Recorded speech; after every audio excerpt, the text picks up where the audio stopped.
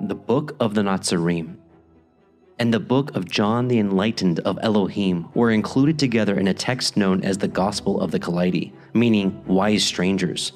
The origins of this work are debated, as no original manuscripts have ever been found. However, it is commonly believed that the books were preserved and passed down by Celtic believers in the 1500s after previously being saved from arson, possibly either the burning of the Library of Alexandria or the Glastonbury Abbey fire in 1184.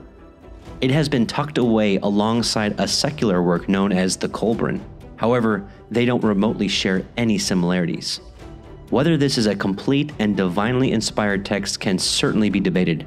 Nevertheless, we do believe that it contains the words from our Messiah that were not captured in the canonical gospel accounts. As stated by the Apostle John, if everything the Messiah did were recorded, all of the books in the world could not contain them. In this volume, you will find astonishing parables, new and old, that will challenge your walk. Join us as we test this book, allowing the Spirit of the Most High to guide us unto what is true.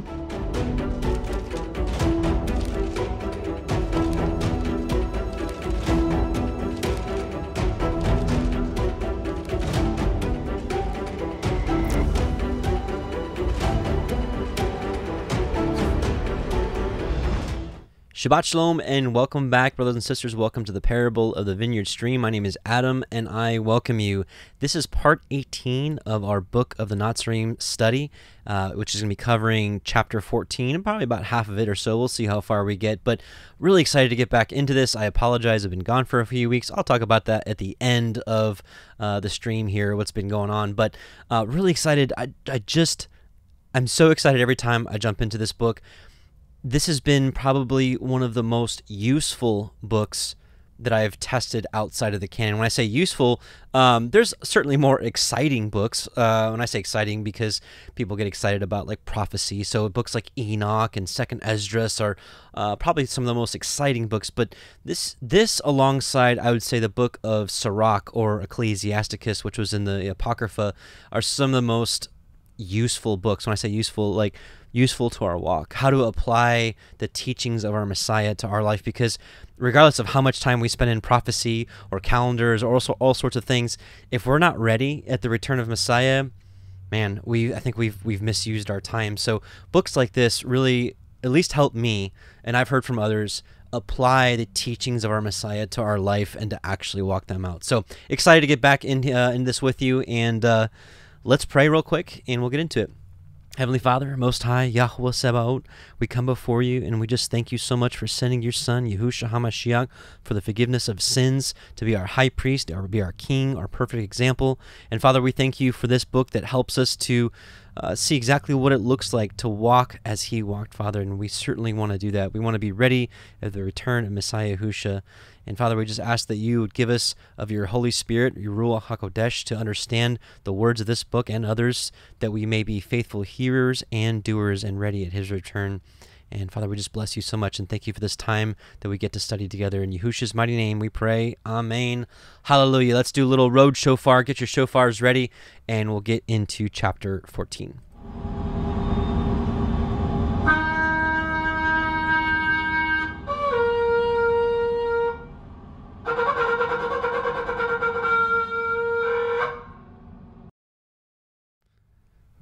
Road shofar. Everything was safe. Eyes are on the road. Road shofar. All right, let's get into chapter 14. Yahushua and the 12 left the shores of the western sea, and after preaching in many places, came to the Sea of Galilee, where Yahushua and 7 of the apostles took ship with Nathanael's brother and passed over into Dalmantha. About this time, Herod Antipas heard about the activities of Yahushua, whose fame had spread, for he was unlike other teachers. A rumor had started that he was Yochanan of the wilderness raised to life, and this explained his powers, for only in one able to come back from the dead could such an abundance of power manifest. That's at least what the Jews believed at that time, and I'll explain why in a second. Most thought he was one of the old prophets returned, but were unable to explain his powers. Though these things brought fear to Herod's heart, he took no action. So I want to just share a couple of things. We know that Messiah spoke with just utmost authority that was unchallenged. And this is Matthew 7:28 through 29. And it came to pass when Yahusha had ended these sayings, the people were astonished at his doctrine. They were just like, whoa. Why? For he taught them as one having authority, not as the scribes. And I gotta tell you, I understand this. I didn't grow up in church like a lot of you listening today did. I grew up in Judaism, and in Judaism, it reminds me. I've also been in Catholic church before, Catholic Mass.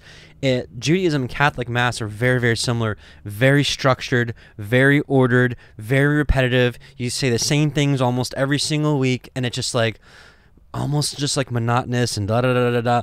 And I can understand why he was popular, why Messiah was popular, why people were listening, and why for a lot of people his teachings responded to the yearnings of their hearts, as opposed to what the religious norm was of the day. I know that I was not very wowed as a child in Judaism, because it's just like you do the same thing over and over again, and just the same thing, and it's like, okay.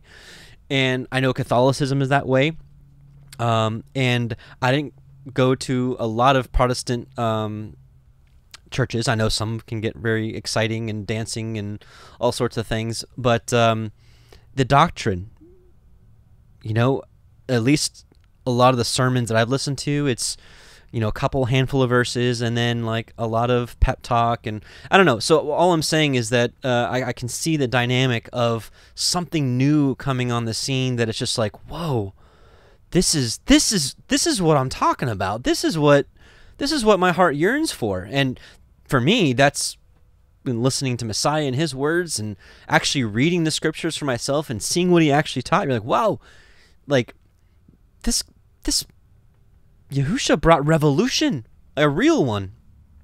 John 7:43 through 47. So there was a division among the people because of him, and some of them would have taken him, but no man laid hands on him.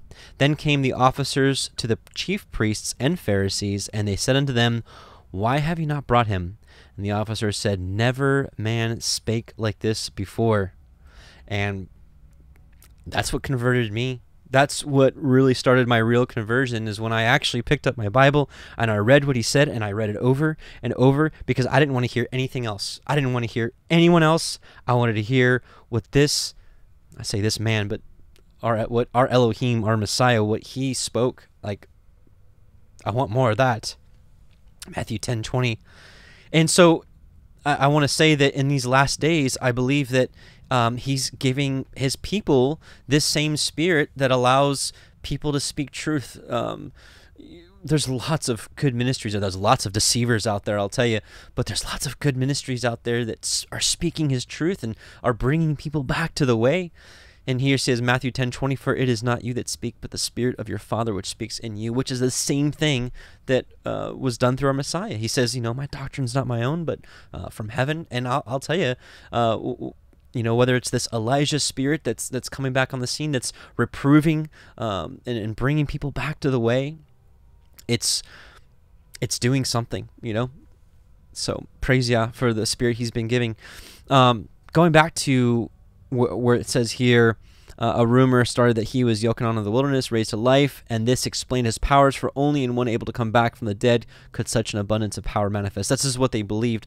And the reason they believe this is because, well, I would assume starting in Babylon, they brought back some pretty bad teachings, I would imagine, and which started to form like Kabbalah. And actually it could have been way before this, because when Israel went astray and Judah went astray and they were taken over, they were mixing in their worship with the nation. So this stuff could have started way back then. But it's even in Jewish doctrine today. Give you an example. This is from the Talmud, and I'm not reading the Talmud because I believe in it. I'm reading the Talmud to expose this doctrine that they have. This is the Talmud. This is what Jews This is their main source of religion, of theology, is from this book. You think the Torah, but it's not. And it says here, Onkelos then went and raised Balaam from the grave through necromancy, right? And said to him, anyways, it just keeps going. So they had necromancy. They have necromancy built into their doctrine. This is through horrible doctrines like Kabbalah and through books like the Zohar. And anyways, that just wanted to kind of just share that was going on thousands of years ago, and it's still mixed in with Jewish theology. And that's why I say, hey, we're not here to become Jews. We're here to be followers of Messiah. And a big part of Messiah's doctrine was rebuking the modern day religion of the time, which was still mixed with garbage. All right, going back to the book of Natsarim, chapter 14, verse 3, others said, this same is Yahusha, who was born Yeshua, son of Yosef and Miriam, claiming to be a prophet, dedicating people to serve the cause of Elohim, that a kingdom under his rule may come to earth. May it come speedily. Your kingdom come, your will be done, please. When the boat carrying Yahusha and the 7 with him came to the shore, it was drawn up near to some women who were washing. And one shouted, Glory to Yahweh, and blessed be the one through whom he manifests. Yahusha said, Glory is not yours to give, neither does the King of glory need it. Therefore your words are empty of meaning. Give service instead. So he's not saying don't give glory, right? Because, I mean, that's just part of it. In many other instances, he says to give Yah glory. So what's the deal here? And I'm here to say it's empty praise. They're giving him a lot of lip service, but not a lot of action, which is what he wants. Matthew 15, 7 through 9. You hypocrites, well did Isaiah prophesy of you, saying, this people draws close to me with their mouth and honors me with their lips, but their heart is far from me. But in vain they do worship me, teaching for doctrines the commandments of men. So they're like, oh, we love you, we praise you. But their heart was like far from him. And he even acknowledged they worship, right? They worship, but they worship through doctrines and commandments of men, which is not what he wants.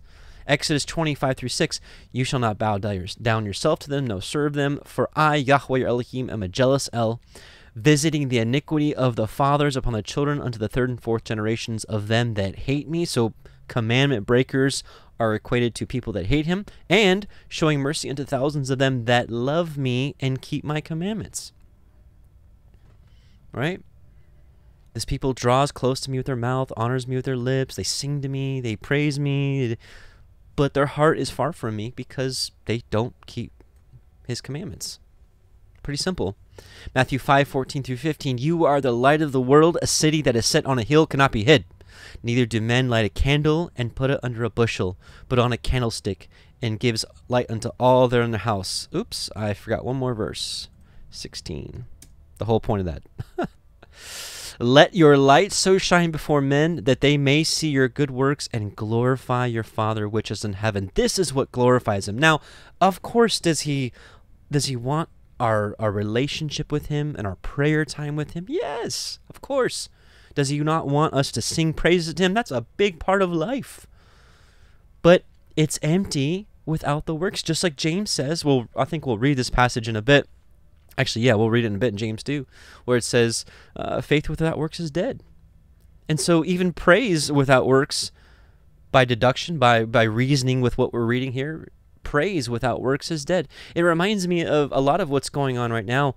I kind of pay attention to what's going on in this movement. I don't know, whatever, this movement of Yah. And I feel like so many people get sidetracked and sidelined and deviated from the real mission at hand with doctrines. I'd mention it all the time, and the reason I keep mentioning it is because the problem just keeps getting worse and worse.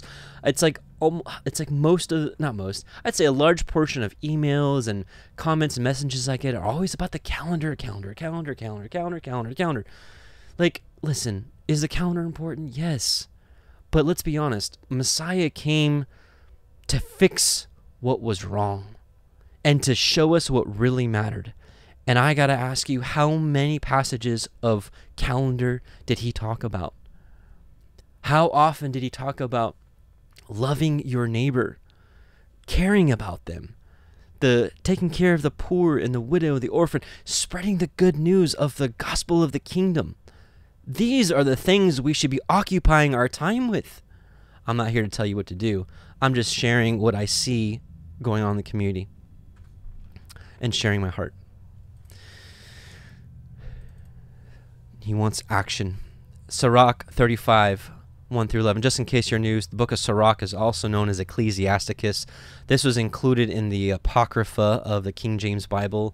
This was included in the canon of the Septuagint, which is a major canon. I believe this is sort of straight up scripture. Anyways, it's chapter 35 says, "He who keeps the law makes many offerings. He who heeds the commandments sacrifices a peace offering." So it's like this is what really matters. Keep my ways. He's not interested in sacrifices of bulls and all that. He wants our obedience to him.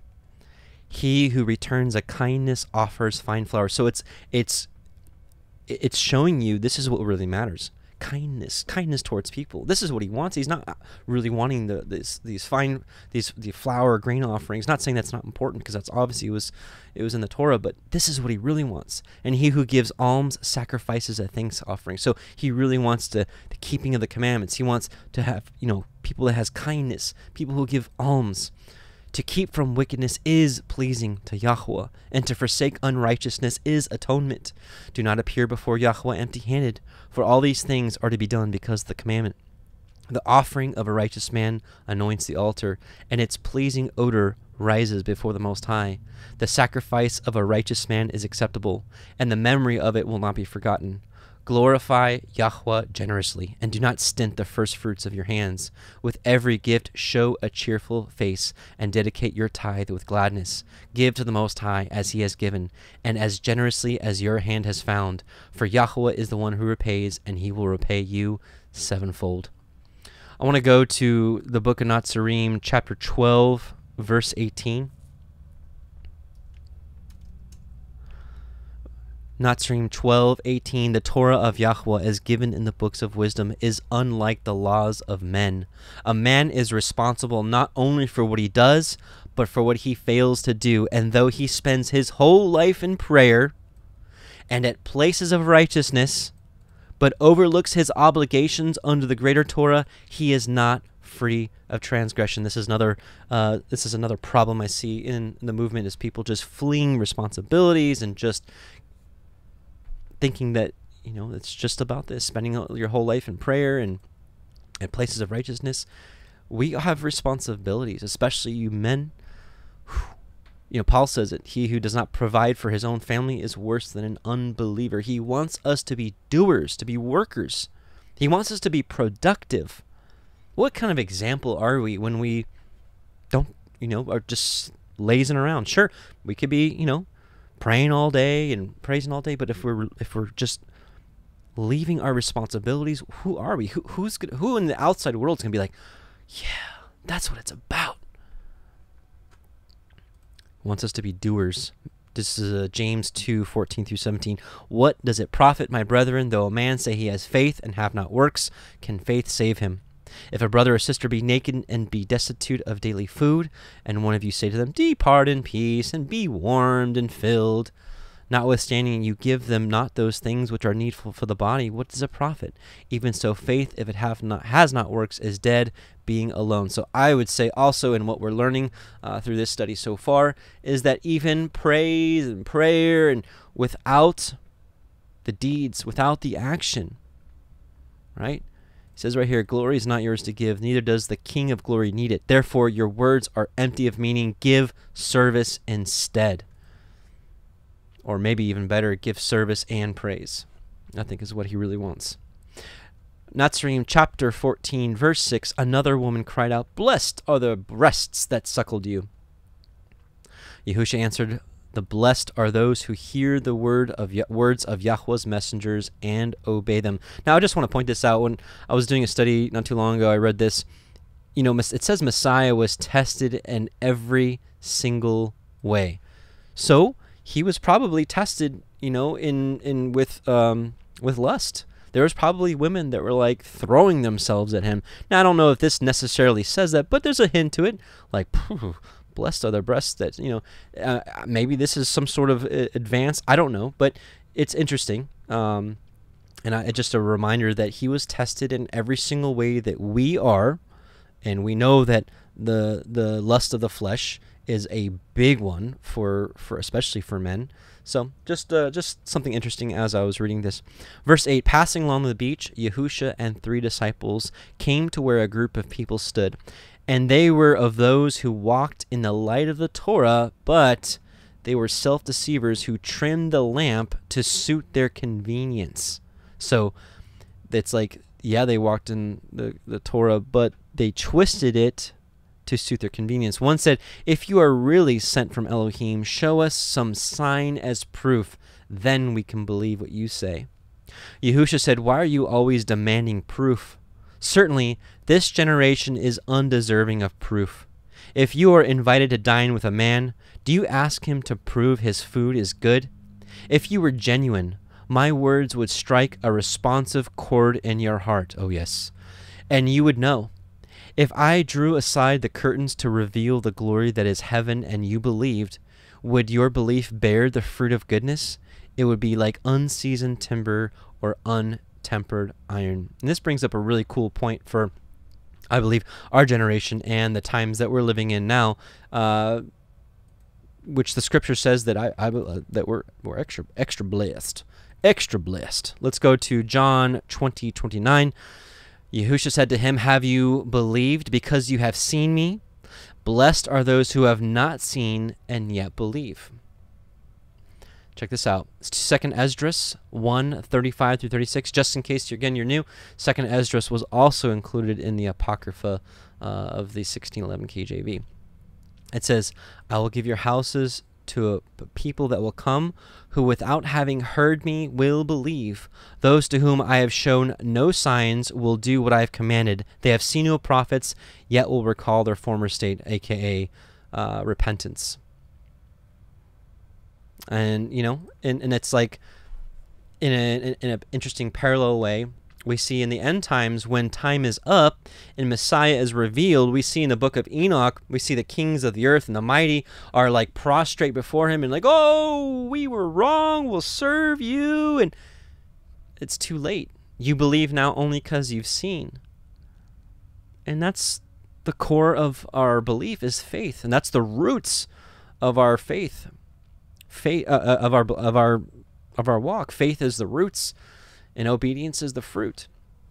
And so I would say, I think we are extremely blessed to be able to walk in the walk that we do right now, considering all the distractions of the world. If we were to believe man's words completely contradict the scriptures, and that's why most of the people of the world are astray, because they're believing what they teach us about the cosmology, about Big Bang and evolution and all these things. And then, of course, you have all the manipulation and lies of the enemy. Basically, almost everything in this world is set to deter us from the scriptures and obedience to the Most High. Everything from like how commercials just I don't know if you've seen commercials. I haven't seen them in a while, but I mean, almost every commercial is like forbidden foods, seafood, pork, and it's like the manipulation of the family unit. I mean, just everything is getting man and woman away from the ways of the Most High. And so that's why I say, blessed are we who are living in this day, who we haven't seen him. We've seen no major prophets. Now, is it, can the Most High speak through people, through dreams and whatnot? Sure. In that case, in that regard, maybe there are some prophets here, but we don't have Isaiahs and Jeremiahs right now that, are just, at least just, to my understanding, we don't. But the point is like, I think we're just extra blessed. I think we're extra blessed to live in this time and to have the faith that we have, and to see this walk of obedience that he's set forth for his people forever. and to walk like Messiah walked. I think we're just amazingly blessed. And though the times we live in are extremely hard, the bondage, it's very similar to how the Israelites were in bondage in Egypt in a different way. They are physically in bondage. And I'd say that people are physically in bondage today too through, the 9-to-5 types of jobs and stuff that we have. The perpetual debt that a lot of us live in. But really, mentally and spiritually, this is a massive battle. So anyways, I think I've made that point well enough, so we can move on. So Book of Natsarim, chapter 14, verse 10. A crowd started to gather, and Yahusha returned to the boat. And as people began to jostle him, he ordered it to be taken out a little way. As he was getting into it, a scribe pushed forward, saying, "Let me join you, and I will follow you wherever you go." Yahusha said, "Foxes have holes, and birds have nests, but the servant of man has nowhere to lay his head. Not even a board is offered to him here. If you are sincere in your offer, let this be the place of your labors, for you are not a hardy man." Another man with him said, "Then let me come. But may I first have time to bury my father?" Yahusha answered, "What service can the living render the dead? Leave the dead to their own kind." Messiah was about business. He's like, listen, we don't have time for this. We got to go. We got things to do. We got people to share the good news to. The boat was taken to another place. Then it was discovered that as no bread had been obtained previously, there was insufficient to provide a good meal for everyone. While they were arguing about how it should be distributed, Yahusha said, "Let those who get some take care their piece does not contain the leaven of the Pharisees or of Herod." Yahusha, seeing they looked blankly at him, said, "Do you not understand? When wholesome, even a morsel of bread will nourish, but if it contains bad leaven to turn it sour, it will be bitter in the mouth and nourish no one. 11 out of 12 among the Pharisees are good, but it is the bad who contaminate the whole and leave a bitter taste in the mouth." And this also relates to this movement. I think there's a lot of excellent people, a lot of excellent, I'd say, teachers or sharers of the good news, but it only takes one or two, of course, to sour this movement in the mouths of everyone. I'd say don't be the one. Don't be that one. Verse 16, when the boat drew into the shallows, some of those with Yahusha went to get food, and a crowd gathered about him. So Yahusha told a parable often repeated.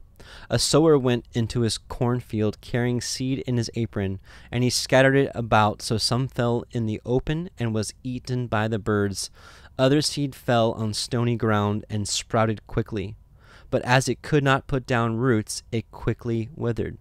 Some fell among thistles, where it was smothered before reaching maturity. Still others fell on good ground, and having ripened, produced a bountiful harvest. This parable is simple to understand, and I will explain it to you. I am the sower, and the seeds are my words. Some of you standing here in the open listen, but close your hearts to the message. With you, my words are like the seeds eaten by the birds. And of course, as we know in the Matthew 13 version, or I'd say often birds are related to the devils, the Satans coming and swooping in. It's like they see that someone hears the good news and like, none of that. With others, my words are like the seeds falling on stony ground, for though they receive them hopefully, they are weak-willed and shallow-minded. Thus, when their belief is tested, they give way immediately. These are people that have no foundation of faith. It's like their belief only rests on proof. And I will say there are proofs in this world that show that the scriptures are true. We did a documentary on it a couple of years ago. We highlighted some of the Ron Wyatt discoveries and discoveries other people made, like how Sodom and Gomorrah is still there. The Dead Sea is still there. Mount Sinai. There's a mountaintop, the real Mount Sinai. It's like the top of the mountain is completely burnt to a crisp and is completely different coloring than the rest of the rocks around there. But if you scrape that, black chard, that same color is revealed underneath. All sorts of different things. Chariot wheels and the Nile River, and the Red Sea. Excuse me, not the Nile River, the Red Sea. Anyway, so there's physical proof, and maybe for some that's what brought them in. Very shallow. I don't know, but it's like, faith is so vital to our walk, our belief, everything that we are. And that's why he tests it. He's like, are you for real? Without faith, it's impossible to please him. It's impossible to approach him. It's impossible to really believe. I'll tell you, because, the lies of the devil are very convincing. Go, talk to Adam and Eve. They were easily convinced. Talk to the Israelites of old. They saw these things. They saw all the wonders. You don't think Satan crept in the wilderness, crept in some people and taught people, hey, no, let's worship this golden calf. They're like, yeah, that sounds like a great idea. Why don't we do that? Faithless people. That's why we're saved by faith, through grace. Not of ourselves. We're not saved through our works. But don't let anybody tell you our works are not important, because our works show that our faith is real. Still others receive the words, but the message is like the seed sown among thistles. They hear and understand, but because of their daily cares or a craving for worldly things, the words of the message become overgrown and perish. This is very similar to when Satan tested Messiah. He's like, oh, you just serve me and you can have all these kingdoms of the world. Messiah's like, get out of here. Get out of here with that. I mean, regardless of what people offer us, regardless of what's in our face, we know if we have faith, if we believe what we believe, there's a kingdom that contains things way better than anything we can attain on this earth. And that's what he rewards people that believe him, that believe in his promises, that trust in him. When things get hard, when things get tough, do we trust him? Do we? Lastly, there are those who hear the words of the message and welcome them.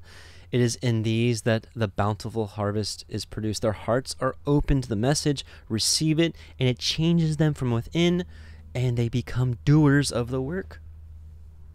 And so what seed are you? John 15, 5 through 10. I am the vine, you are the branches. This is, of course, Messiah speaking. He's saying, I am the vine, you are the branches, the Natsarim. He that abides in me, who lives in me, and I in him, the same brings forth much fruit.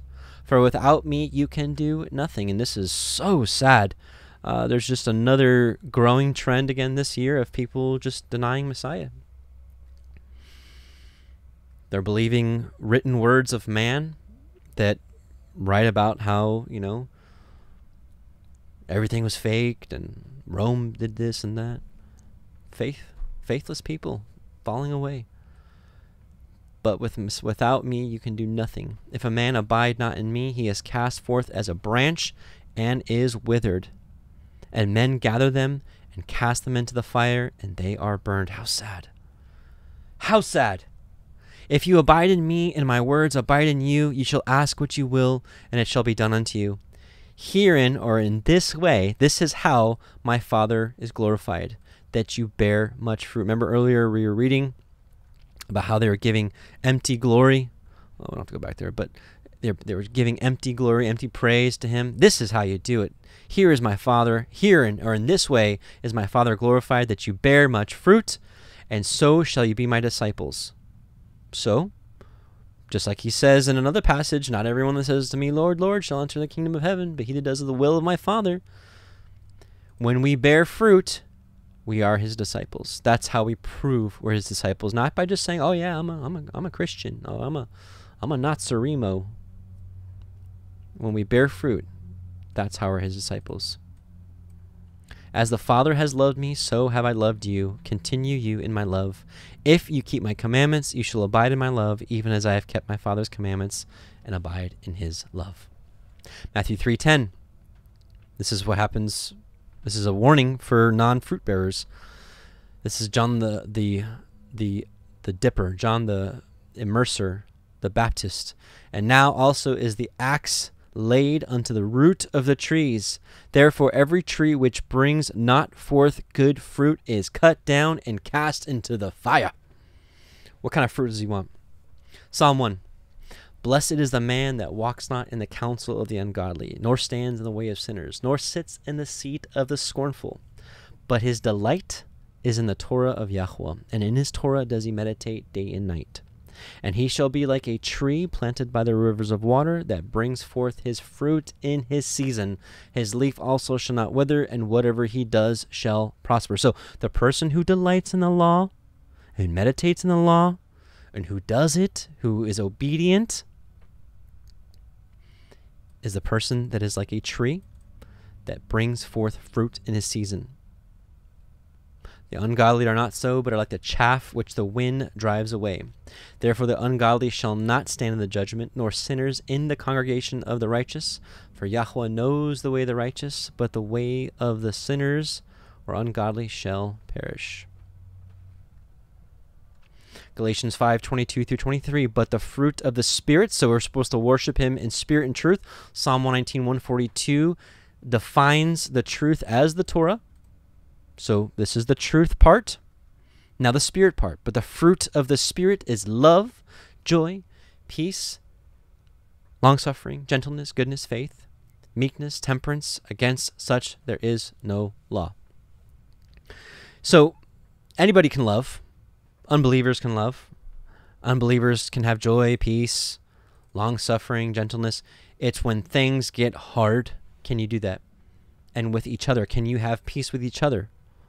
Are you able to love each other regardless of differences or backgrounds or whatever, ethnicities? Or can you have joy even in the midst of trials? Can you have shalom or peace even in the midst of trials? Even when this whole world is collapsing and friends turn on you and backbite you or backstab you, and can you be long-suffering with someone who is rude or whatever?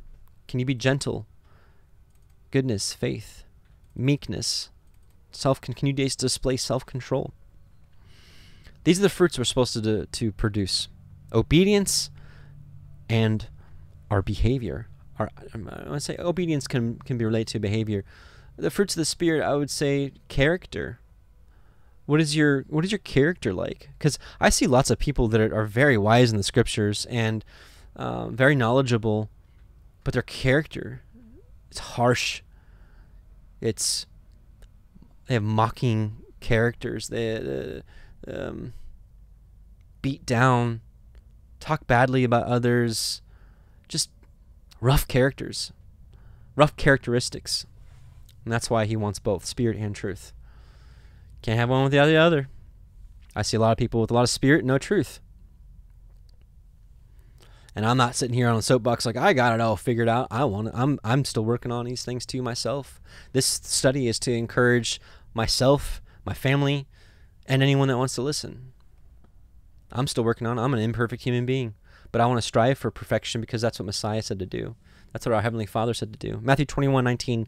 And when he saw a fig tree in the way, he came to it and found nothing on it, but leaves only, and said unto it, Let no fruit grow on you henceforward forever. And presently the fig tree withered away. This is Messiah teaching us a parable about seeing one of his plants, because we just got done talking about the parable of the seed, and these plants grow up. And what happens to a plant that produces no fruit? You're gone. Get out. Now, he has patience with us. It's not like you come in and like 2 weeks later you're not producing fruit. Get out. That's not what he's doing here. This gives us some hope about, giving us some time to get in shape here. Luke 13:6-9. He spake also this parable. A certain man had a fig tree planted in his vineyard, and he came and sought fruit thereon, and found none. Then he said unto the dresser of his vineyard, Behold, these 3 years I come seeking fruit on this fig tree, and find none. Cut it down. Why cumbereth it the ground? And he answered and said to him, Master, let it alone this year also, till I shall dig about it and dung it, so fertilize it. And if it bear fruit, well, or awesome. And if not, then after that you shall cut it down. So he gives us time. He's patient with us, but we've got to eventually bear some fruit, or else these parables will come to light. And I exhort you to make this your focus. Not like, and I'm not telling you what to do and how to spend your time, but realistically, how much time are you spending on like conspiracy stuff and calendar stuff and other things? And how much time are you spending in refining your obedience to him? What that looks like, refining your characteristics. And he just showed you what he wants with the fruits of the Spirit. How much time are you spending on that? Because those are the things that I really believe matter. I don't believe he's going to be like, well done, faithful servant. You know, you were unkind to people. You put down everyone else that didn't agree with you. You were short-tempered. You were angry with other people that didn't agree with you. But guess what? You found the right calendar. Come on in, buddy. Come on in. Actually, get to the front of the line. Come on in here. Enter into the joy of your master. I don't believe that's what it's going to be like at all. I believe that displaying love, joy, peace, patience, kindness, gentleness, long-suffering, self-control is a way higher tier of importance than these other matters. That's just how I understand it. I could be wrong. And I could suffer punishment for it. And yeah, please forgive me. But this is what I see in his scriptures. This is what I see in the heart of Messiah. I see a Messiah that wants us to care about our brothers and sisters. And when we see that they have faults, and when we see that they're stumbling, that we're there to help them and be like, hey man, I see what's going on here. Let me help you out. You know, instead people just grind people to the ground and just want to just thrash people. And I really believe that people have missed the whole point of all this. And I don't know. I'm just getting all preachy. Let's go to Natsarim 14:18. A man nearby in the crowd said, "No doubt you are a worthy teacher, but we have the teachings of the prophets and the Torah of Moshe. Are these not good?" Yahusha answered him, "Certainly these are good, but what too many make of them is not good." This is what I'm talking about right here. "There are many among you who know the teachings of the great ones, but though words issue from your mouths, your hearts are evil." This is exactly what I'm talking about. I forgot this was coming up. "Yet you cannot hide the underlying impurity, for whatever is stored in the heart colors that which issues from the mouth. Words from a pure heart are good, but words from a befouled one are evil. I tell you that not one reckless or inconsiderate word spoken which does not I tell you that not one reckless or inconsiderate word is spoken which does not enter into the accounting. Out of your own mouths will come the words assigning you to the place of glory or to the place of purification." And this is what Messiah did for us. Hebrews 9:13-14. "For if the blood of bulls and of goats and the ashes of a heifer, sprinkling the unclean, sanctifies to the purifying of the flesh, how much more shall the blood of Messiah, who through the eternal Spirit offered himself without spot to Elohim, purge your conscience from dead works to serve the living Elohim." This is the heart. This is about the heart, brothers and sisters. He wants a clean heart from within. We're going to read more about that here in just a minute. Now those who had, this is Natsarim 14:20. "Now those who had gone to obtain food, having returned, Yahusha and those with him sat around and began to eat. One of the Pharisees who stood nearby expressed surprise that he let his disciples eat without first washing their hands, though there was plenty of water beside them. Yahusha said, "This is typical of many today. You carefully clean your eating utensils and choose the best food, but these are external things and obvious. Inside you are filled with greed and deceit. Never mind outward appearances, but make sure you are clean all the way through." It's like people tearing each other apart because of different words and pronunciations of words, and saying words like blessed because a certain Bible translator says these words are evil. It's just like missing the whole point. He wants our insides cleansed. That's what he's after. Psalm 24, 3-4. Who shall ascend into the hill of the master? Or who shall stand in his holy place? He that has clean hands and a pure heart, who has not lifted up his soul into vanity, nor sworn deceitfully. It's interesting that, I believe that the Jews of old had read passages like this and like, clean hands. Well, gosh, we gotta wash our hands. We gotta wash them and wash them and wash them. We can. It's like, they have these rituals that you can't eat food unless you wash your hands, and you can't pray unless you wash your hands, and you can't do this unless you wash your hands and wash them and wash them and wash them and wash them. Today's society does the same thing. Wash your hands, wash your hands, wash your hands. Germs. It's interesting, but it's all. I find it also interesting here that the contrast, clean hands and a pure heart. This is really what he wants, and obviously we know the clean hands here is not a physical clean hands. It's talking about the works of your hands, the deeds that you do, and the heart, the pure heart within. And this is what the Pharisees were missing. He says on the surface they were doing a lot of the right things. They were doing a lot of the check marks of the law, but inside who they were, they couldn't hide that from him. And he saw inside who they were. Matthew 23, 23-26. Woe unto you, scribes and Pharisees, you hypocrites, for you pay tithe of mint and anise and cumin, and have omitted the weightier matters of the law. So there are things that are more important in the Torah. Weightier matters of the law, judgment, mercy, and faith. These ought you to have done, and not leave the other undone. So he's not saying don't do these other lesser matters of the law, but he's like, you forgot about the most important things. And I believe in general, in this movement, people are forgetting the important parts of what we're doing. Judgment, mercy, faith.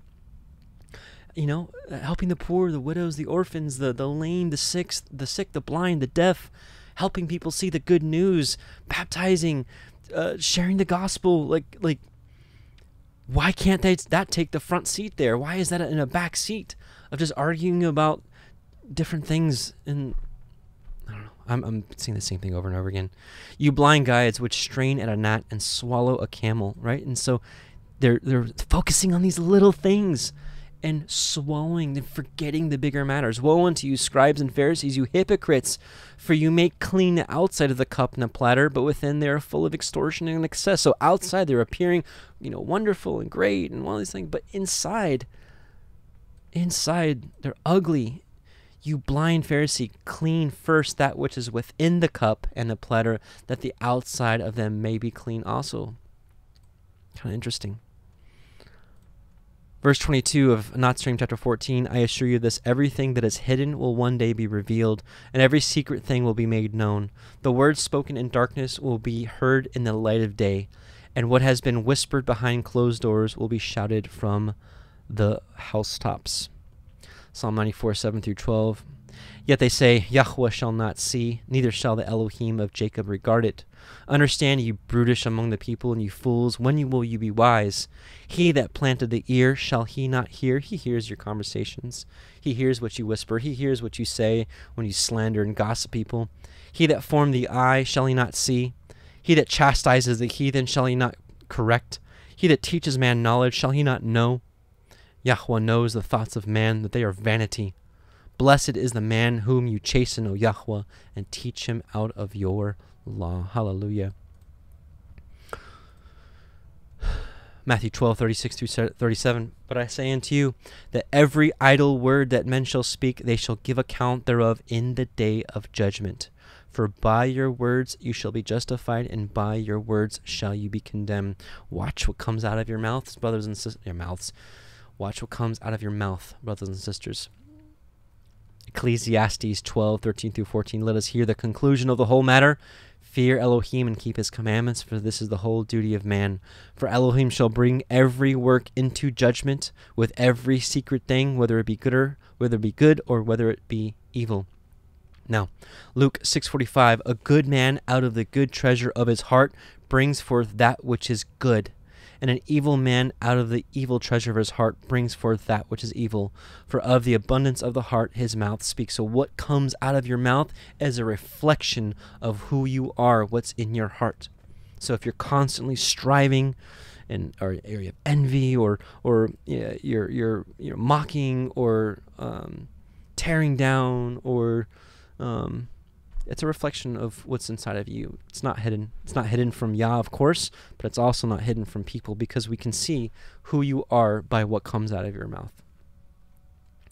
Now, for people that are struggling, well, gosh, I need help with fixing what comes out of my mouth. This is what the heart of what Messiah is talking about. Get inside first.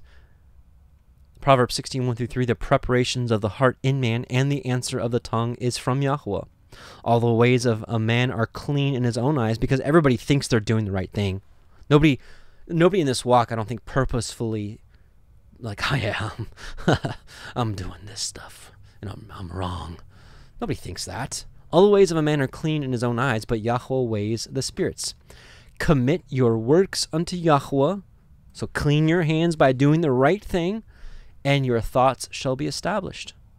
When you start doing the right thing, when you start thirsting after doing what is righteous in Yahweh's sight, this is what starts cleaning the inside. Now, of course, none of this can be done without the Spirit, the Holy Spirit of the Most High, and without the help of our great King and High Priest to petition on our behalf, to help us. But it's got to come from within, from us first. Natsarim 14:23, turning to his disciples sitting about him, Yahusha said, do not be afraid of these people, for the worst they can do is to drive the life from the body. If you must be afraid of anything, let it be your own frailties. Let it be your own frailties. For if you give in to these, you suffer for it long after the body has fallen apart. And this is why Messiah says, judge not lest you be judged. And then he goes on to say, why do you behold the speck, the little issue in your brother, when you have this massive problem of your own? If you must be afraid of anything, let it be your own frailties. That's why we should focus on ourselves and cleaning our insides rather than trying to fix everyone else around us. Let's talk about fear, though. Fear. I'm gonna do a pretty in-depth study on fear soon. But Matthew 10:28, and of course we know this one. Do not fear those who kill the body but cannot kill the soul. Rather fear him who can destroy both the soul and body in hell. That's who we should fear at all times. Isaiah 8:11-13. For Yahweh spoke thus to me with his strong hand upon me, and warned me not to walk in the way of this people, saying, do not call conspiracy all that this people call conspiracy. And I want to pause here real quickly. I'm not saying that researching conspiracies is not important. I'd be a hypocrite, because that's what got me here. But now that we're here, like, how much time do we really need to focus on conspiracies, right? How much time? And conspiracies are becoming kind of mainstream at this point. They're putting what's getting ready to happen in mainstream movies and Netflix shows and all kinds of things. They're putting it out there. So he says here, do not walk in the way of this people, saying, do not call a conspiracy all of this people call a conspiracy, and do not fear what they fear, because they're putting these out there to instill fear, because without the hope of Messiah, without the hope of the gospel, without the hope of understanding what the end times brings, without the hope of Messiah gathering his people in the midst of this chaos, what kind of hope do people have? Their only hope is in what? Physical prepping? Making sure they have enough rice and beans to survive this time? Yeah, right. Good luck with that. Do not fear what they fear, nor be in dread, but Yahweh Sebaot, him shall you regard as holy. Let him be your fear, and let him be your dread. Hallelujah. Seriously, as the world is continuing to plunge into chaos, let's let him be our fear. Let's make sure that our walks are aligned with what he says we should be doing. That should be our fear. Are we walking in his way? Are we walking in spirit and truth? As we've mentioned earlier, I don't need to retread what that looks like. That's the kind of things that we should be focusing on, brothers and sisters. 2 Esdras 16:74-78. This is a promise of divine deliverance in the end times. But there's a catch to it, of course. Hear my elect, says Yahweh. Behold, the days of tribulation are at hand, and I will deliver you from them. Yes! Do not fear or doubt, for Elohim is your guide. Now, who is he talking to? You who keep my commandments and precepts, says Yahweh Elohim. Do not, here's an exhortation to not let sins prevail. Do not let your sins pull you down or your iniquities prevail over you. It's time to get hold of your life. And don't let these things prevail over you. If you know that you just deal with anger and you're just angry and you're like, I can't stop hating people, and it's time to cut that off. Or addictions, or if you know that you have problems with envy and jealousy, and because of social media, cut it off. Do not let your sins pull you down or your iniquities prevail over you. Woe! Woe to those who are choked by their sins and overwhelmed by their iniquities, as a field is choked with underbrush and its path overwhelmed with thorns, so that no one can pass through. It is shut off and given up to be consumed by fire. These are fruitless trees. Sirach 1:11-30. The fear of Yahweh is true wisdom. The fear of Yahweh is glory and exaltation and gladness and a crown of rejoicing. The fear of Yahweh delights the heart and gives gladness and joy and long life. With him who fears Yahweh, it will go well at the end. On the day of his death, he will be blessed. That's why Messiah says, "Why don't fear them that can kill the body? Fear Yah, because if we fear Yah, it will go well at the end, and on the day of our death, we'll be blessed." To fear Yahweh is the beginning of wisdom. She is created with the faithful in the womb. She made among men an eternal foundation, and among their descendants she will be trusted. To fear Yahweh is wisdom's full measure. She satisfies men with her fruits. She fills their whole house with desirable goods, and their storehouses with her produce. The fear of Yahweh is the crown of wisdom, making peace and perfect health to flourish. He saw her and apportioned her. He rained down knowledge and discerning comprehension, and he exalted the glory of those who held her fast. To fear Yahweh is the root of wisdom, and her branches are long life. Unrighteous anger cannot be justified, for a man's anger tips the scale to his ruin. We know people like this. A patient man will endure until the right moment, and then joy will burst forth for him. He will hide his words until the right moment, and the lips of many will tell of his good sense.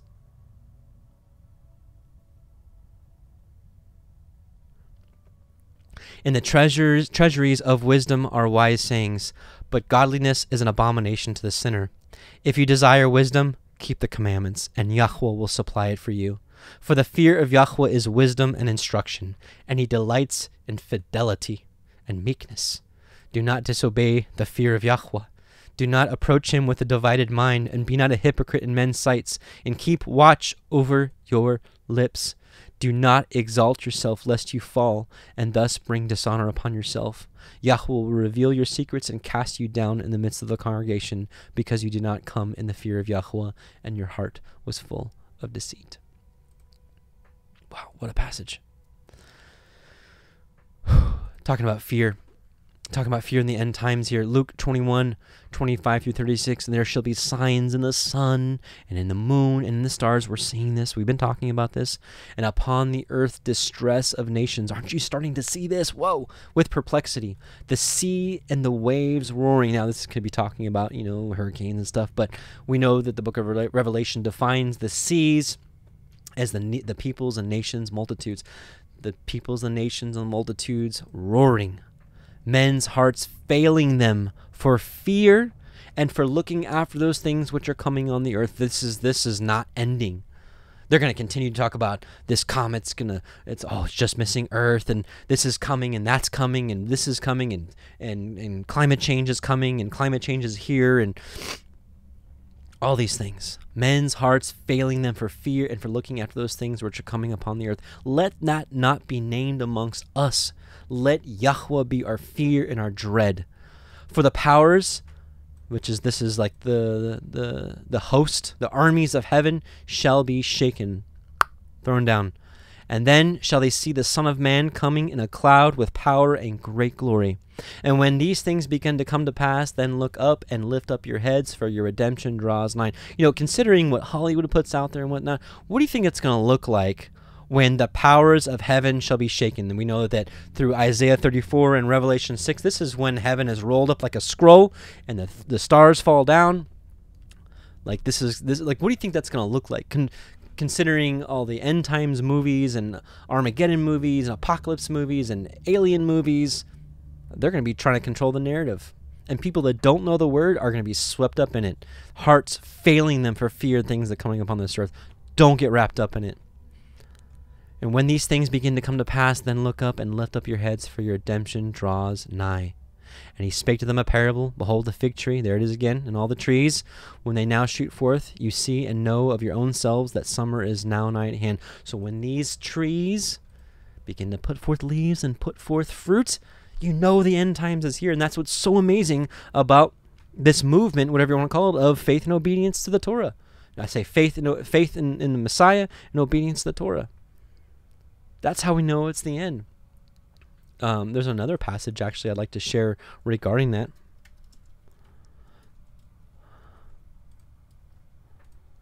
Deuteronomy 30, how we know we're in the end times. And it shall come to pass, Deuteronomy 30, it shall come to pass when all these things are come upon you, the blessing and the curse, which I have set before you, and you shall call them to mind among all the nations, where Yahweh your Elohim has driven you, and shall return unto Yahweh your Elohim, and shall obey his voice according to all that I command you this day, you and your children, with all your heart, with all your soul, that then Yahweh will turn your captivity and have compassion on you, and will return and gather you from all the nations where Yahweh Elohim has scattered you. If any of yours be driven out to the outmost parts of heaven, from there will Yahweh your Elohim gather you, and from thence will he fetch you. And Yahweh your Elohim will bring you into the land which your fathers possessed, and ye shall possess it, and he will do you good and multiply you above your fathers. This is end times understanding, that when people start to come back to faith and obedience, that's a signal of the end times. So likewise, when you see these things come to pass, know you that the kingdom of Elohim is nigh at hand. Verily I say unto you, this generation, I believe this is our generation he's talking about, shall not pass till all be fulfilled. Heaven and earth shall pass away, but my word shall not pass away. And take heed to yourselves, lest in any time your hearts be overcharged with surfeiting, overeating, and drunkenness and cares of this life, so that they come upon you unawares. For as a snare shall it come on all them that dwell on the face of the whole earth. Watch therefore. Let's be vigilant. Let's be diligent in our walk and our faith. Let it be the forefront of our lives. Work and family and education and all these things and houses and all important. But let your walk with him be at the forefront of your mind. Let it take the most space in your mind and in your heart, not a back seat. Watch therefore, stand fast, and pray always that you may be accounted worthy to escape all these things that will come to pass and to stand before the Son of Man. I don't know about you, but I want to be there. I want to be there, and I want to be there with you. So let's take this seriously. Natsarim 14:24. Are not 5 sparrows sold for a single coin? Yet each one is known to Yahweh. For nothing living does not participate in life, and this is maintained by the Ruach HaKodesh. For just as fish live in the waters of the sea, so are men maintained in the living Ruach. Speaking to those who had spoken previously. I just want to mention this. Yahweh knows every single one of us. He is omnipresent, omnipotent, everything. He sees everything. He knows every one of us. And even if in your life you're like, does he really see me? Because would he let me suffer this much? Would he let me be in this much pain? Would he let me struggle this much financial? Whatever it is, he sees you. It's not like he's got his throne turned around like you're petitioning him and he's turning around like, I don't see you. He's not doing that. You may be in this situation you're in to test you, to prove you, to refine you, to increase your faith, because he will deliver you. Even though it may take time, he will deliver you. If you trust in him, if you lean on him, if you're like, I'm in the midst of this, Father, and I just trust in you no matter what. It looks dark right now. It looks bleak right now, and the outcome, I don't know how you're going to do it, but I believe that you're going to bring me out of this, O Yahweh. And if that's not your daily prayers, come on. He will deliver.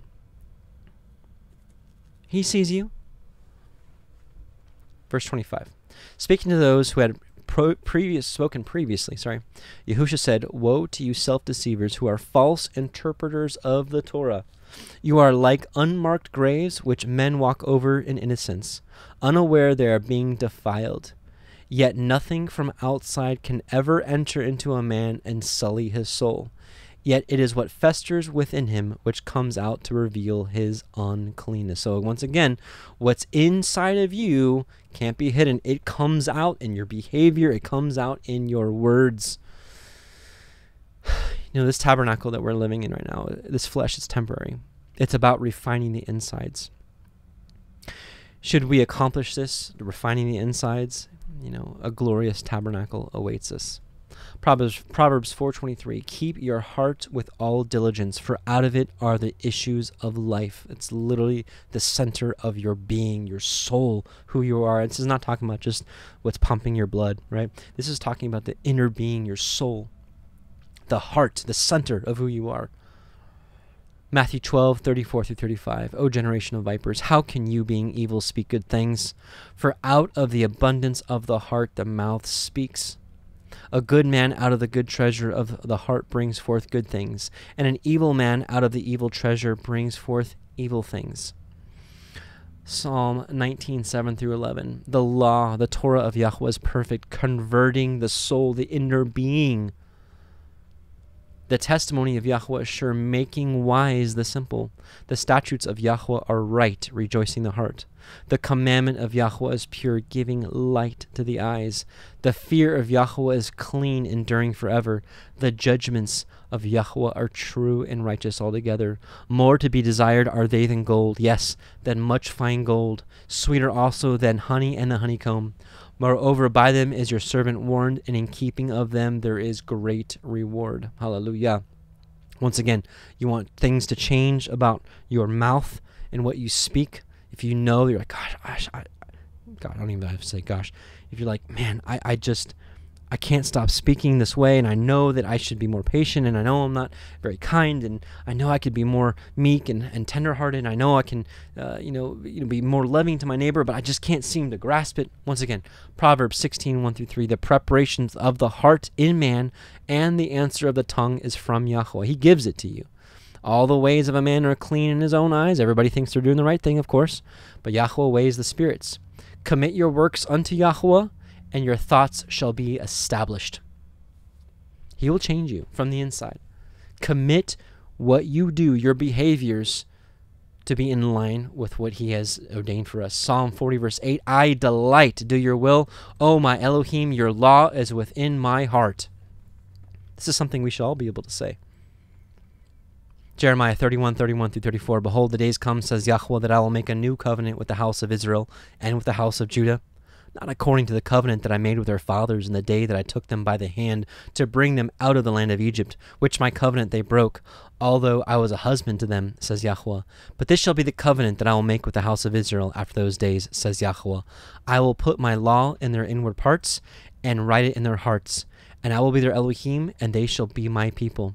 And they shall teach no more every man his neighbor and every man his brother, saying, Know Yahweh, for they shall all know me. For from the least of them unto the greatest of them, says Yahweh, for I will forgive their iniquity, and I will remember their sin no more." Now, this is obviously a very controversial topic, and I don't want to bring this up to bring any controversy, because I know there's two extreme sides of this. One side is like, no, we are not in the new covenant. We are still in the old covenant, because of some obvious scriptures, like they shall no more teach every man his neighbor. Like, I get it. Like, I totally get that. We still have to teach our neighbor to know Yahweh, And some people are like, we are in the new covenant. Otherwise, we'd have to be sacrificing animals. And, we see that Messiah said it at the Last Supper. This is the blood for the new covenant. I shed for many for the remission of sins. So I'm kind of understand both ways. I see that there's elements of the old covenant still that we're in and elements of the new covenant. I don't think that we're fully brought into the new covenant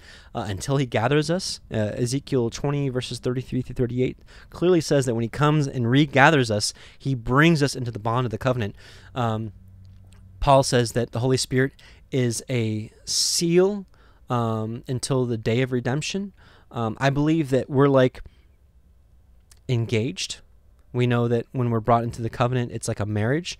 I believe that we're like engaged. And so obviously we see some elements of the new covenant with Messiah and his offering and his blood, and bringing us into his priesthood, and allowing us to be kings and priests priests to bring spiritual offerings before him.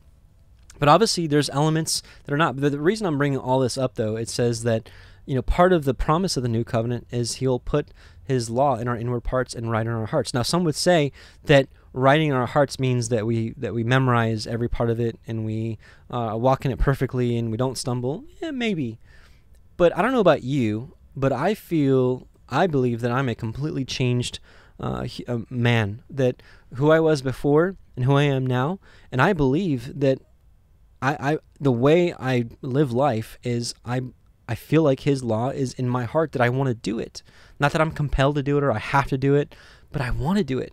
And that, to me, is an element of something that comes from within. So, forgive me. I know this is a contentious subject for some, and I just wanted to share that part of the promise of that new covenant was that his law would be in our inward parts.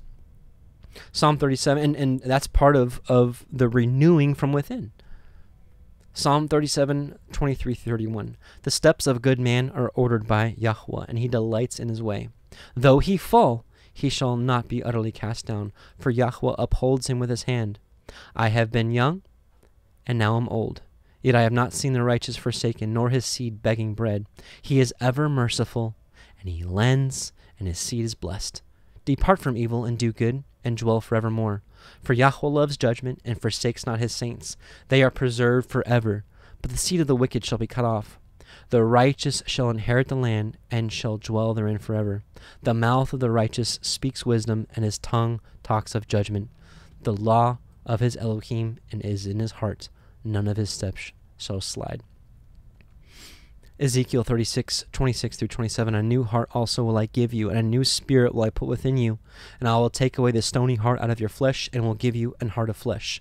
And I will put my spirit within you, and cause you to walk in my statutes, and you shall keep my judgments and do them.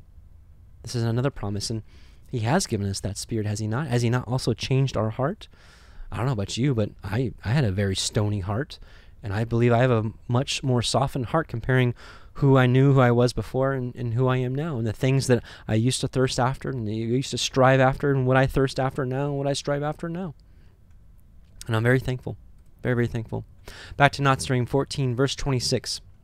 The things which defile a man, such as fornication, malice, envy, obscenity, and adultery, come from a weeping ulcer within the mind. The uncleanness within a man is like a stone dropped in water, the ripples going out from him to contaminate others. And we read about this, of course, also in Galatians 5, where it contrasts the works of the flesh, and then, of course, moves into the fruits of the flesh versus the fruits of the Spirit. And also in another passage, Paul says those who operate in the fruits of the flesh will not inherit the kingdom of Elohim, will not be able to enter. But this passage here, of course, is a very similar passage to what we read in Mark 7, where Messiah says, here let's read the King James Version, because it enters not into his heart, but into the belly. He's talking about eating without washed hands. Sure, your hands aren't washed, and you take the bread and you eat it.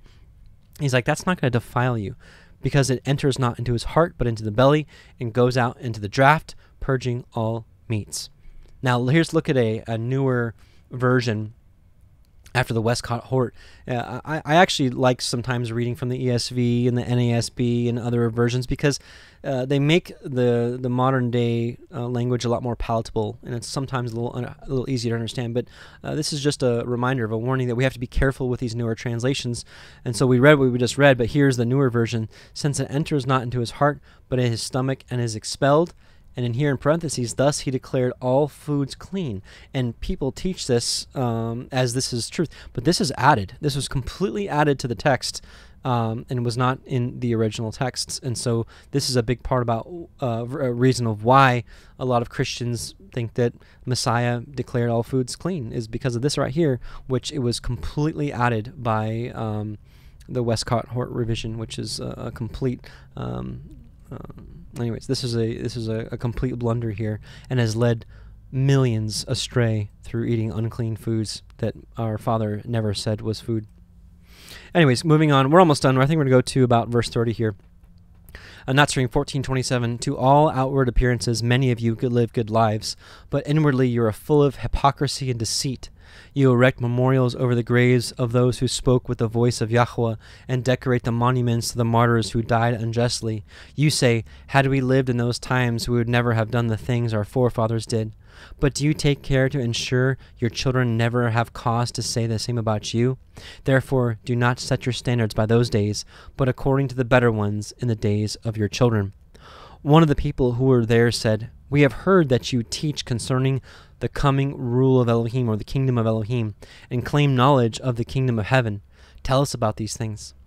Yahusha said, the rule of Elohim is not something which will come suddenly, nor will it bring about a violent change. It is not a change of surroundings, but a change of heart. Now, this goes in line, of course, with what we read about in the canon. And this is why many teach that the kingdom's here, that it's our. But he goes on here, so let's keep reading.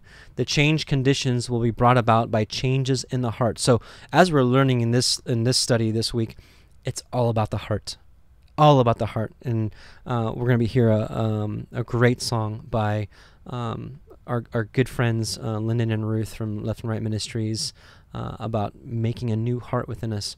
Anyways, the change conditions will be brought about the changes in the heart. No man can say, it is here or it is there. It is here, but waiting recognition. Just as others have heralded my coming, so do I herald the coming rule of Elohim, or the kingdom of Yah. But its establishment does not depend on anything done by Elohim, but by the actions of men. Now, this is a really interesting statement, and a really bold statement that may not make sense on the surface. There's another passage I want to read from the Order of the Ancients, chapter 8, and it's really, really interesting. I want to read it for you. It says, Yahweh is Elohim of knowledge. By his word was everything which was made, and he governs all things according to his infinite foreknowledge. Even before he created the heavens and the earth, he counseled with the hosts of heaven, and planned a plan wherein the spirit of every man shall have his appointed role. For the spirit of every man appeared before Yahweh Sabaoth in the beginning, and received a place appointed in the family of heaven and earth. Now listen to this. This is what it says. Basically, the coming kingdom depends on the actions of men. Now listen to this. When a man fills his appointed role, it is according to the glorious design of Yahweh Sabaoth, and thus, as each one functions, so like each one functions in the body, according to the divine plan, the work of Elohim is pushed towards its consummation, its finish, its end. So this coincides with what my Messiah says here. It's this coming rule. He's waiting, I think, for the fullness of the nation, so the fullness of people coming into the faith, and for the hearts of men to be, renewed. And we see that a little bit of that here in Deuteronomy 30, where when people, turn, when we return to Yahweh, obey His voice according to all that He commands us and our children with all our heart, that then He's going to come and regather us, and that's the time for the kingdom. Yeah. So I ask you, I believe I'm doing what my role is, and this is not like, I've got it all figured out. No, I believe I'm walking what I'm supposed to be doing to push the end times towards its consummation. What are you called to do? I don't know. I can't look through this camera and be like, I know what you're supposed to be doing. What are you supposed to be doing? Ask Yah, because I don't know about you. Let's get on with this. Of course, part of us is like, no, I want to see my children grow up, and I hear you. I've got 5 beautiful children. I want to see them grow up. I want to give my daughters in marriage to a righteous man. I want to see my sons grow up and be righteous men, and I'd love to see, one of my sons, walk in ministry as I'm doing. I have all sorts of dreams and goals and aspirations, but nothing would be sweeter than the coming of the kingdom. So I say, let's get on with it. Let's do this. What are you supposed to be doing? Are you doing? Maybe you're already doing it. Maybe I'm getting all excited right now, and you're like, Adam, we're doing. Our family's doing exactly what we're supposed to be doing. Good. Well, more of that. Let's do this. All right, the last verse we're going to talk about or read is verse 30. Natsarim 14:30. The kingdom of heaven is where Yahweh rules in ruach and spirit, but there is that within each man which can extend the kingdom of heaven. When this is drawn out of men while they are on earth and established here, then the kingdom of heaven will embrace the earth. So there is an actual physical coming of the kingdom. When the rule of Elohim is established on earth, then will the kingdom of heaven come down, so heaven and earth are united in one. Praise Yah. Luke 21:25-28 again. There shall be signs in the sun and in the moon, the stars, and upon the earth stress of nations with perplexity, the sea and the waves roaring, men's hearts failing them for fear and for looking after those things which are coming on the earth, for the powers of heaven shall be shaken. And then shall they see the Son of Man coming in a cloud with power and great glory. And when these things begin to come to pass, then look up and lift up your heads, for your redemption draws nigh. The Son of Man comes with power. Where have we seen this?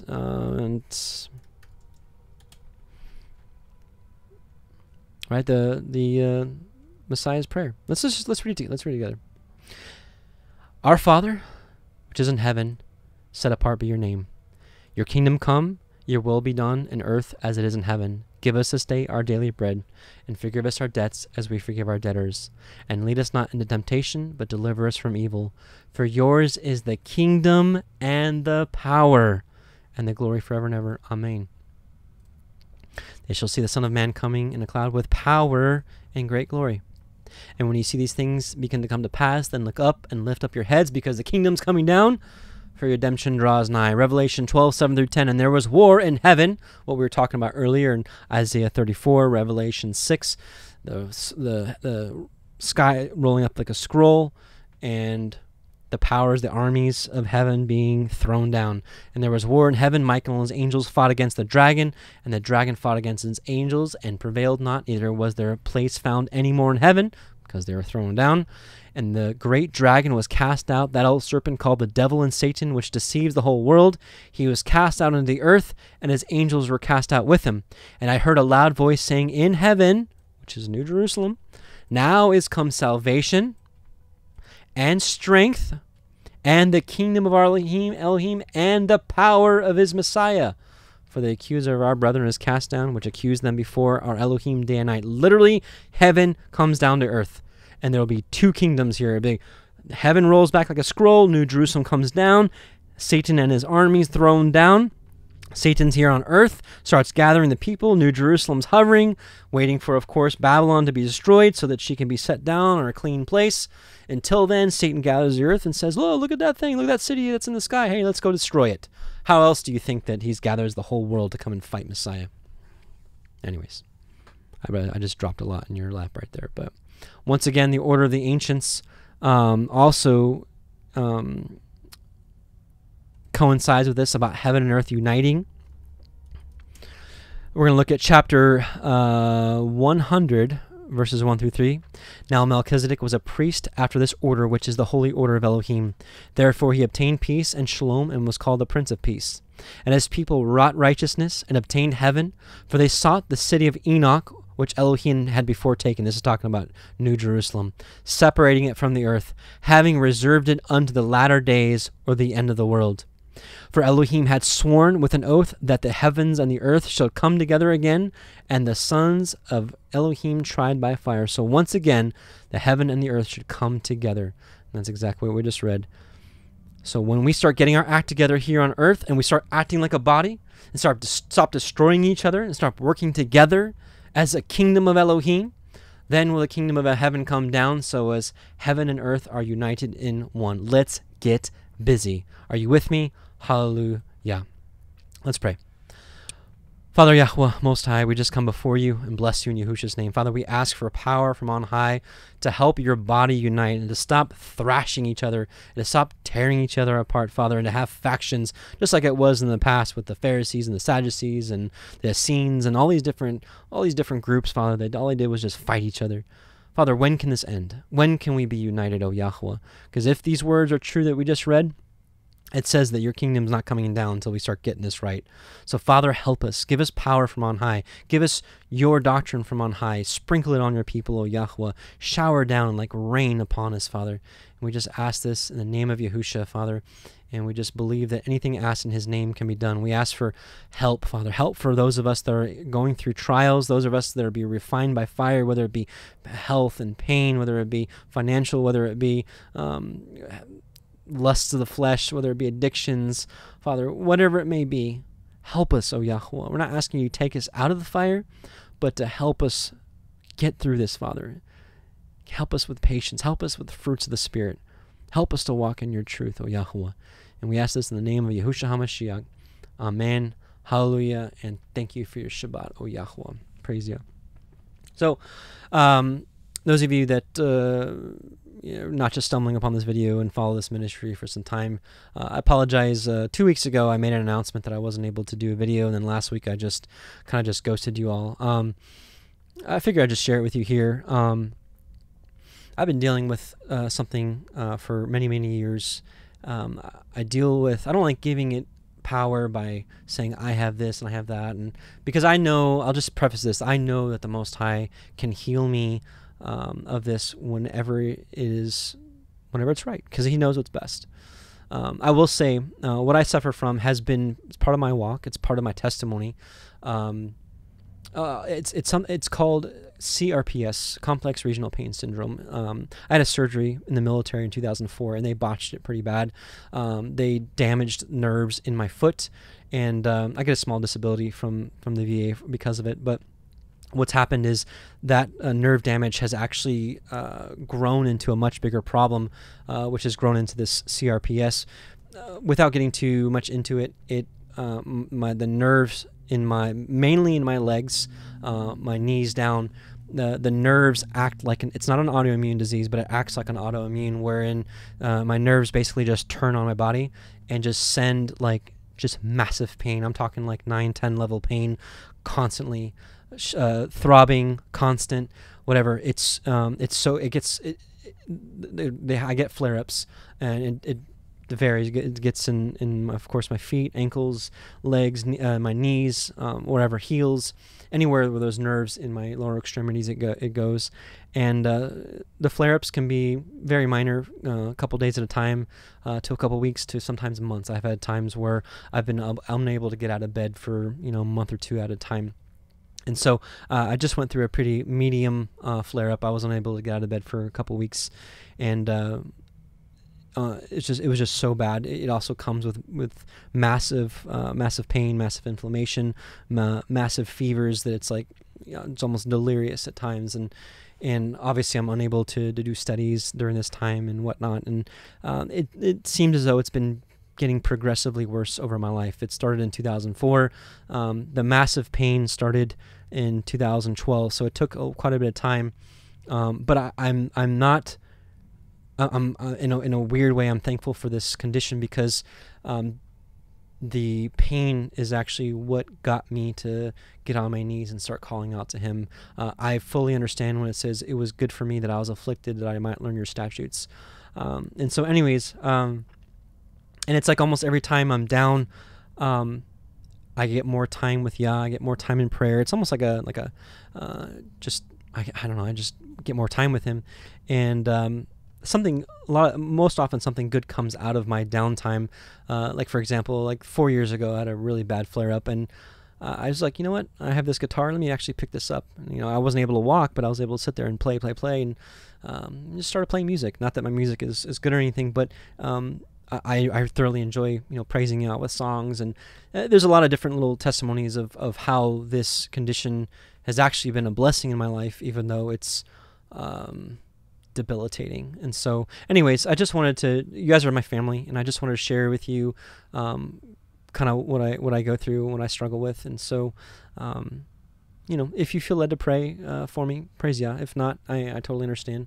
But that's just a little bit about me. Some of you that have come to the feast days and whatnot, you've seen me before. Almost every time these happen a lot during the feast days. But actually, this last one, this Sukkot 2023, was probably the first time I didn't have one at all. I was actually able to dance and whatnot. But usually the feast days, I'm limping around and whatnot. And so people that have seen me in person have seen this and whatnot. So anyways, enough about that. Enough about me. So yeah, that's the reason I was kind of just silent the last few weeks. I just wasn't able to get out of bed. I wasn't able to do anything. So and like I said, the pain's so bad, and it fever. It's like I can't even concentrate. I can't even like do a study. So that's just what I deal with, and I'm not looking for boo-hoos. Again, it's part of my who I am. It's part of my testimony. So I don't hate it. Sometimes I do, but I don't. Looking back, if I can be honest, looking back at my life, Yah knows me best. Maybe that was the best way for him to get a hold of me, and maybe it still is. I learn things every time I am down.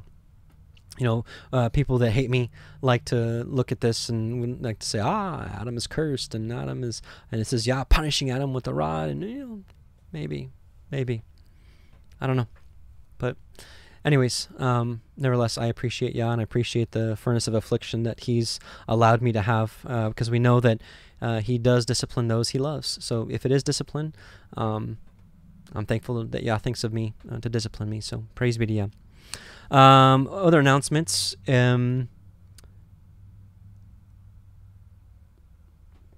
We'll be doing Passover again in Lebanon. It'll be towards the end. I don't have the dates on me, but it'll be towards the end of April. Hebrew Fest 2024. We'll be in Lebanon, same place we do our feast days this year. It'll be, is it the 20th through the 23rd? June 20th through the 23rd. So those of you that came to Hebrew Fest last year, one of the best times of my life. It was a time with music and just praising Yah in unity in the spirit and truth, putting our side doctrines aside, and it happened, brothers and sisters. It was amazing. So we're going to do it again this year, June 20th through the 23rd. I think the camping will be the 19th through the 24th. They'll be camping on site and whatnot. So anyways, with that being said, I want to play a song by Left and Right Ministries, Lyndon and Ruth, who live here locally and are really good friends of Victoria and I. And, through all the trials over the really hard trials of the last couple of months, we've really grown a lot closer to them. And we're so thankful for them. I had, I don't want to call it a vision, but I had what would seem like a vision. And I really saw that Yah was literally giving melodies and lyrics from heaven to these people, Lyndon and Ruth, Left and Right Ministries, and I believe they are completely anointed by him, and I believe their music is a gift from Yah, and man, I hope I picked the right song. I think this song really gets at the heart, no pun intended, of what we were trying to talk about today. So I hope you enjoy their music. You can find them at Left and Right Music on YouTube and all the other streaming services. And after that song, I'm going to come back on and I'm going to give you a sneak peek of a song that I'm working on as well. So this is called Make in Me. Praise Yah. Shabbat Shalom.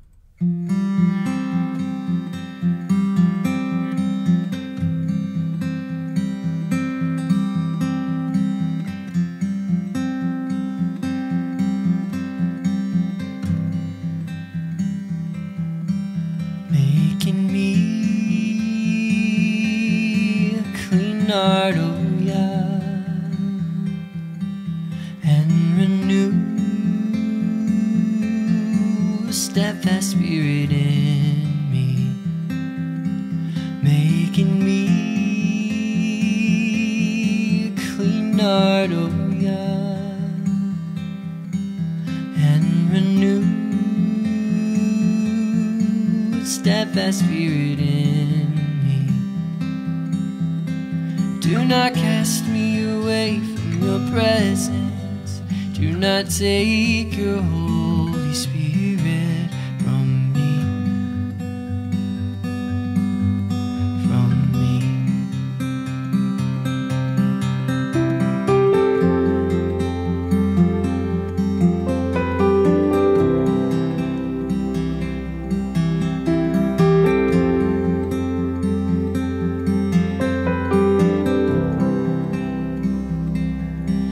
Restore to me the joy of your salvation, and sustain me with a willing spirit. Restore to me the joy of your salvation, and sustain me with a willing spirit, that I may show transgressors your ways,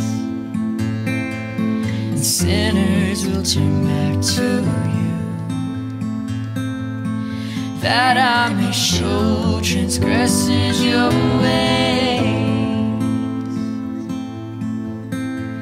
and sinners will turn back to you.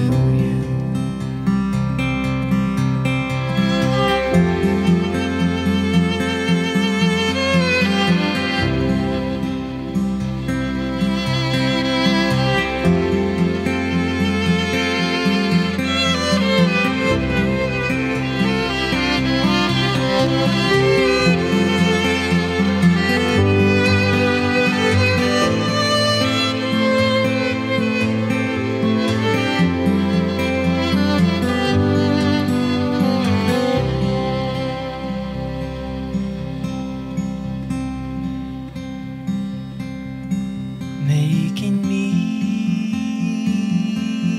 a clean heart, oh yeah,